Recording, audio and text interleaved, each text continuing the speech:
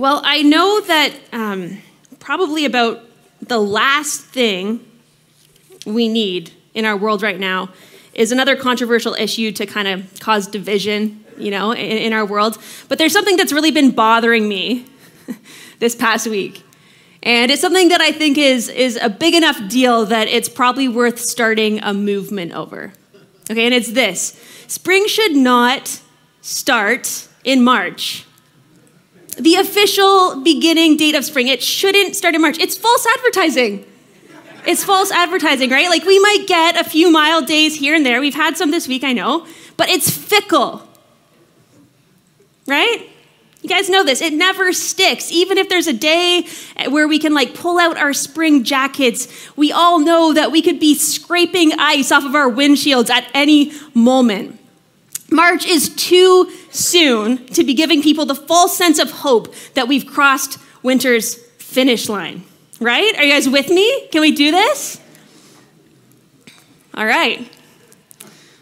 But with that said, we did have some nicer weather this week, this first week of spring, and Tuesday was one of those days where it really did feel like spring, right? It was warm, it was sunny, and after work on Tuesday, I went to my parents' house to spend time with my nephew Ethan, who's 7, and there's nothing quite like hanging out with a kid on those first early days of spring. Ethan was just vibrating with excitement. Like when I walked into the door, I didn't even get a hello. It was just a, let's play outside. And somehow, I think we managed to squeeze a little tiny bit of every single outdoor activity into about an hour. We got out the skateboards, we got out the scooters, we had out the unicycle. We've got a unicycle.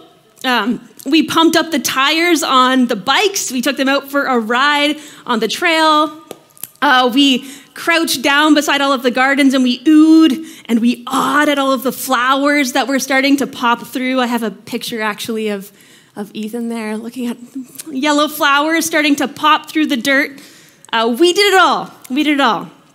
And when it was time to go inside, we were putting everything away. And Ethan said this. He said, I love summer and I love fall, but spring is my favorite because it's so surprising. It's not cute. It's cute, right? So surprising. Do you feel that? Of course, spring isn't really actually surprising, right? In the sense that we know it's going to be showing up every year, right? We have it on our calendars. But nonetheless, there's something about seeing those first flowers burst up through the dirt that always feels like a surprise, right? Because those early signs of spring point ahead to a reality that we know is coming, right? They point ahead to the reality that even if we have to endure a snowstorm or two between now and then, spring, it's on its way. And soon the sun is going to be shining and there will be leaves on the trees and everything will start coming back to life again. Those early signs of spring fill us with hope because they give us a taste of a reality that we don't yet get to experience, but that we know is on the way. And after months and months of darkness and cold temperatures and wet socks, we're desperate. We're desperate for signs of another reality that's warmer and brighter and more full of life than what we've been experiencing.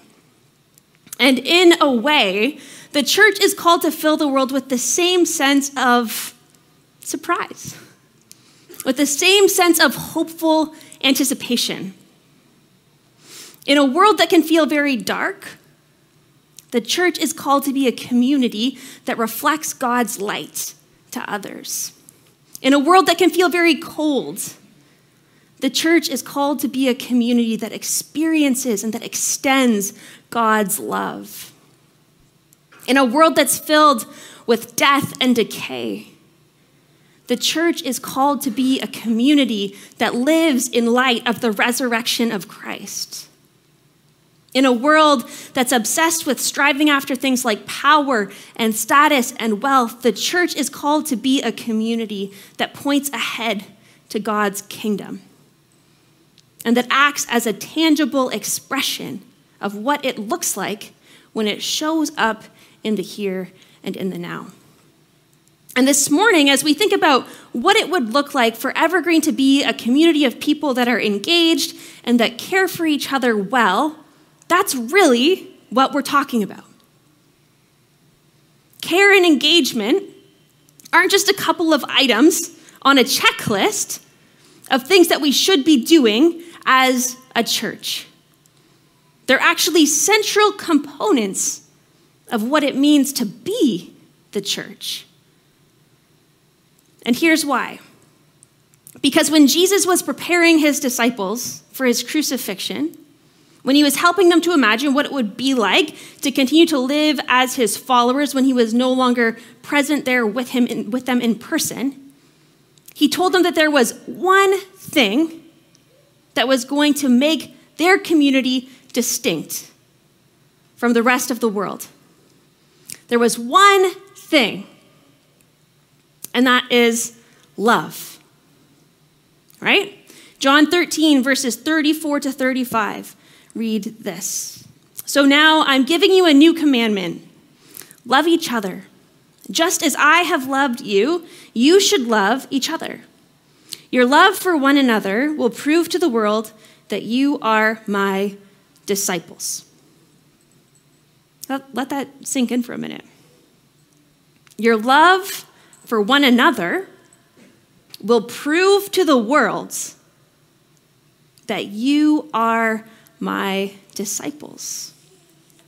Jesus says that it's our love for each other that's going to prove to the world that we're his followers, not our political affiliation, not our airtight theology, not even our ethical behavior. All those things matter, but Jesus says that love is to be the distinctive marker that tips people off to the reality that we are followers of Jesus. And love is the characteristic that empowers us to be that sign of resurrection, that surprising sign of hope in our dark world. And that sounds really great, doesn't it? But there is one teeny tiny problem. The church isn't always great with the whole love thing. Right? And we know this. We all know this. Throughout history and in our world today, there are countless ways that we've failed to live into this. There's no way around that, right? There's no denying that. But here's the thing. Despite the failures of human beings, the church, not the institution, not the services that take place once a week, but the community of people who are committed to the ways of Jesus, the church is still God's plan for showing the world what it looks like to live in his kingdom, what his kingdom is all about. We're living in a world that's desperately in need of the gospel. We're living in a world that's desperately in need of God's love. We're living in a world that's desperately in need of the hope and the peace and the freedom that can only be found in Christ. And I can't help but to imagine what could happen if in this season, when we've been forced to come face to face with the sin and the brokenness within the Western church, rather than disengaging and walking away or becoming bitter or cynical, we pressed in even more and paid even closer attention to who exactly Jesus calls us to be, and opened ourselves up to God's Spirit so that he can show us what's gone wrong. and then renew us and restore us and draw us back to the heart of the gospel that we're called to embody and to proclaim. And according to Jesus, the heart of the gospel is love. Now, love is one of those words that's important to define, because love can mean all kinds of different things in our culture, and some of them have very little to do with the kind of love that Scripture talks about. Even the dictionary's definition of love is a far cry from the kind of love that Scripture calls us to. Webster's dictionary defines love as strong affection for another.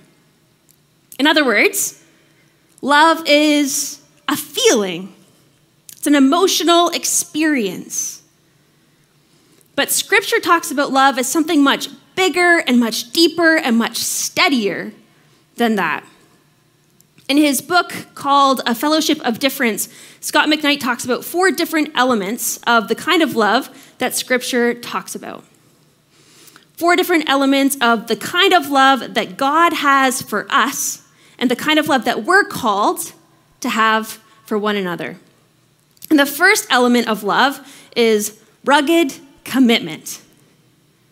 Rugged commitment. In Scripture, love isn't primarily a feeling. It's a covenant commitment to another person. It's a commitment that holds steady when things are going well in a relationship and when things are going less well in a relationship. It's a commitment that endures when someone's at their best and when they're at their worst. And I love that McKnight uses the word rugged because it points to a reality that we all know is true, right? That sometimes love can be really hard.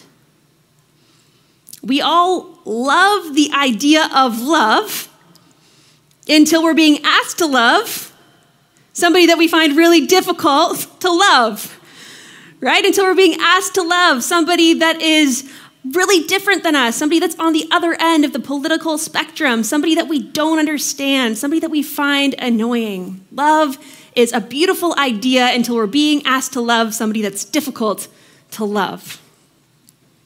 But biblical love isn't about warm, fuzzy feelings. It's about a rugged commitment to another person. The second element of love is a rugged commitment to be with. It's about a commitment to be with. It's about presence. Throughout the Old Testament, God promises again and again that he will always be the God of Israel, and that Israel will always be his people. When Jesus was born, he was called Emmanuel, right? God with us. In Scripture, love is all about presence. Love requires relationship. It requires proximity. Love is a rugged commitment to be with another person. The third element of love is a rugged commitment to be for another person. When you love somebody, you have their back. You're in their corner. You're on their side. To love somebody is to want and work for their best interest. And the fourth element of love is a rugged commitment to be unto God's perfect design for a person. And that one's a little bit less clear in kind of the label of the category, but the point is this: God's love transforms us. God's love changes us into the people that he designed us to be, into people who are loving, into people who are holy, into people who glorify God and focus on others rather than ourselves. And when we love each other, that changes us too. When we make space for each other and extend God's love to one another, we can experience healing and transformation through our relationships. In Scripture, love isn't a feeling. It's a covenant commitment to be with somebody, to be for them, and to help them to become the person that God designed them to be. And this is the kind of love that Jesus says should be the defining feature of his disciples. So what do we do with this gap that exists between who Jesus calls us to be and where we're at, kind of as the Western church?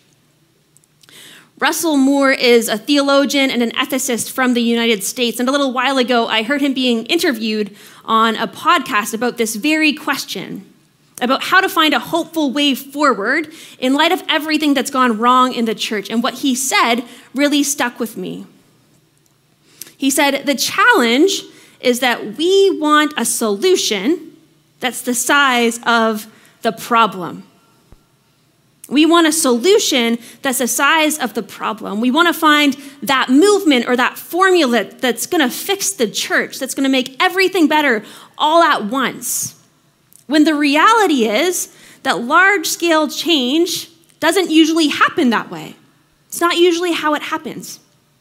Big changes happen in our communities and in our organizations when a lot of people make a lot of small changes. And then they make some more small changes. And then they make some more small changes. Or, as Jesus said, the kingdom of God is like a mustard seed. In God's kingdom, things that seem small and insignificant have power to grow into something bigger than we could ever imagine. And I think that what that means is that the way back to being the church that Jesus calls us to be, the way back to being a community of people who are known for our love, is actually very simple. It's you and I choosing love in small, ordinary ways as God opens up those opportunities for us each and every day. And just trusting that God is working within us and through us in the midst of it. This morning, we're going to look at a passage from the book of Mark that has some powerful things to teach us about how to be a community that loves each other well. And this passage is a little bit of a hidden gem when it comes to this conversation, because it isn't the first place in our Bibles that most of us would turn to for guidance and for inspiration on caring for one another well. And yet, if we pay close attention, I think it offers us some really important correctives to how we often interact with each other. And it shows us the way forward to becoming a community that cares for each other well. So if you have your Bible, you can open it up with me to the book of Mark. We're going to be looking at chapter 2, verses 1 to 12. So Mark chapter 2, verses 1 to 12. It says this. When Jesus returned to Capernaum several days later, the news spread quickly that he was back home. Soon the house where he was staying was so packed with visitors that there was no more room, even outside the door. And so Jesus has been out and about. He's been doing healing. He's been teaching, and he has attracted a lot of attention. He's become really popular. And then he goes back home to Capernaum, and before long, the place where he's staying is packed. It's packed with people inside and outside. While he was preaching God's word to them, 4 men arrived carrying a paralyzed man on a mat. They couldn't bring him to Jesus because of the crowd, so they dug a hole through the roof above his head. Then they lowered the man on his mat right down in front of Jesus. So these 4 men have a friend who's paralyzed, right? And they want to get him to Jesus, but there's so many people there. The crowd's so big that they can't get through. And so they go up a staircase, and these houses would have had staircases outdoors that would get you up onto the roof. Roofs kind of functioned like decks. And they start digging. Roofs in this culture were made of branches and rushes that were laid over beams and then covered with mud. And so it was actually very possible to dig through a roof. It was very possible, but it wasn't preferable if you were the kind of person who liked having a roof. So there was that. Now, if you were Jesus, what do you think the first thing would be that you would say to this group of men that were now standing before you as you kind of like shook the dirt out of your hair? I know what I would say. I would say, what did you do to the roof? Right? The door's over there. Are you going to pay for that? But that's not what Jesus says. Let's look at verse 5. Seeing their faith, Jesus said to the paralyzed man, "My child, your sins are forgiven." So Jesus doesn't see the mess on the floor. He doesn't see the expense of the broken roof. What he sees is the faith of these men who had just gone to such extreme measures to get their friend right up close to him. Verse 6. But some of the teachers of religious law who were sitting there thought to themselves, "What's he saying? This is blasphemy. Only God can forgive sins." Jesus knew immediately what they were thinking, so he asked them, "Why do you question this in your hearts? Is it easier to say to the paralyzed man, 'Your sins are forgiven,' or 'Stand up, pick up your mat, and walk'? So I'll prove to you that the Son of Man has the authority on earth to forgive sins." And then Jesus turned to the paralyzed man and said, "Stand up, pick up your mat, and go home." And the man jumped up, grabbed his mat, and walked out through the stunned onlookers. They were all amazed, praising God, exclaiming, "We've never seen anything like this before." So Jesus forgives this man's sins. He heals his body, and he sends him on his way. And everyone starts praising God because of what they've just seen. And now there are all kinds of things going on in this passage. But this morning we are going to focus specifically on those 4 men who go above and beyond to get their friend to Jesus. Because even though they aren't the heroes of the story, even though they're not the ones who do the healing, they give us a powerful example of what love, of what rugged commitment to another person looks like in practice. And we're going to talk about 3 aspects of how these men spring into action that can show us the way forward when it comes to being a community that's defined by love. The first important thing to notice about these guys is that they're looking at the world through a different set of lenses than most of us tend to look at the world most of the time. I mean, these guys have just heard that Jesus is back in town. They've heard that Jesus is able to perform miracles. Do you know what I would be doing if I was in their shoes? If I was in their shoes? I'd be doing like a full body scan. I'd be thinking, what can Jesus do for me? Right? Maybe Jesus can do something about my dry eyes. My optometrist tells me I have the eyes of an elderly person. That's true. Maybe he can fix my vision. Maybe he can do something about my seasonal allergies. Or maybe even better, maybe he can top up my bank account. And what can Jesus do for me? Most of us spend most of our time focusing on our own wants, right? Our own needs. Most of us spend so much time focusing on our own desires that we can be totally oblivious to the needs of those around us. And when we're all spending all of our time thinking about what we want and what other people can be doing for us, it's really easy to become bitter. It's really easy to put unfair pressure on other people because we get thinking that they should be just as concerned about taking care of our needs as we are.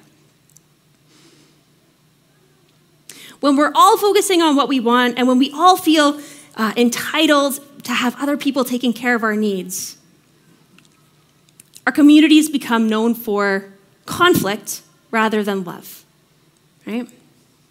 The men in this story are looking at the world through a different set of lenses. They're looking around for who's at risk of being left behind and what they can do about it. They're looking around to see who needs their help. They're looking around for an opportunity to show their rugged commitment to be with somebody. And because of that, not only do they help their friend get to where he needs to be in order to experience healing from Jesus, they get to experience the joy of seeing Jesus do what only he can do in another person's life.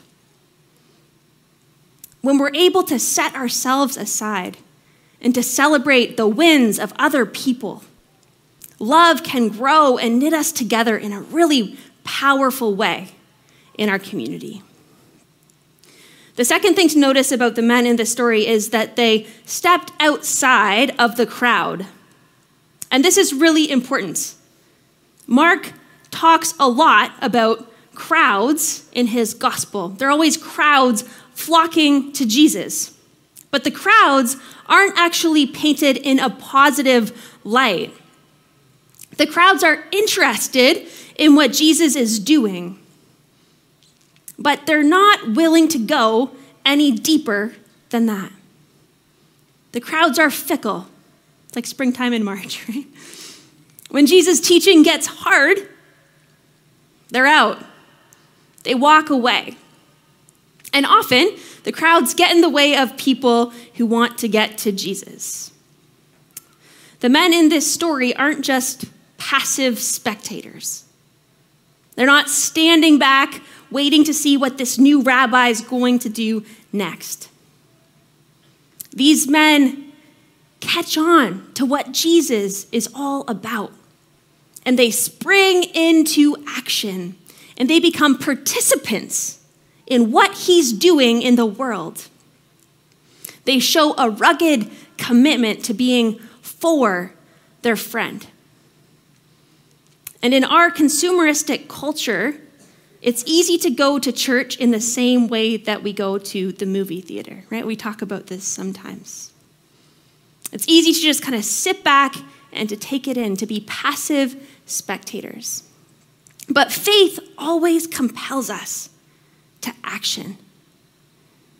Jesus commends the guys in this story for their faith, not because of anything they believe. They haven't talked about that. Not because of anything that they feel, but because of what they do. Faith always compels action, and that action is always characterized by love. And the third thing that stands out about the men in this story is that they were willing to sacrifice in order to help their friend experience healing.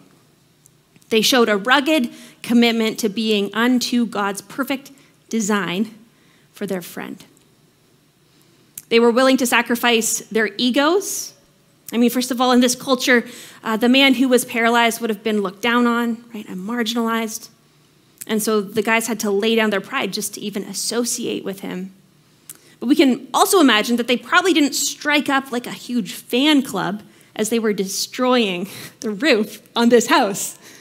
People were probably yelling at them, right? People were probably making fun of them. They had to put their egos on the line. And not only that, they had to decide that they would be willing to cover the cost of the roof they were tearing apart. I mean, this would have come up. They could only have expected that they would have been held responsible for that. They didn't know going into this situation how things were going to unfold, right? They were willing to give up their money.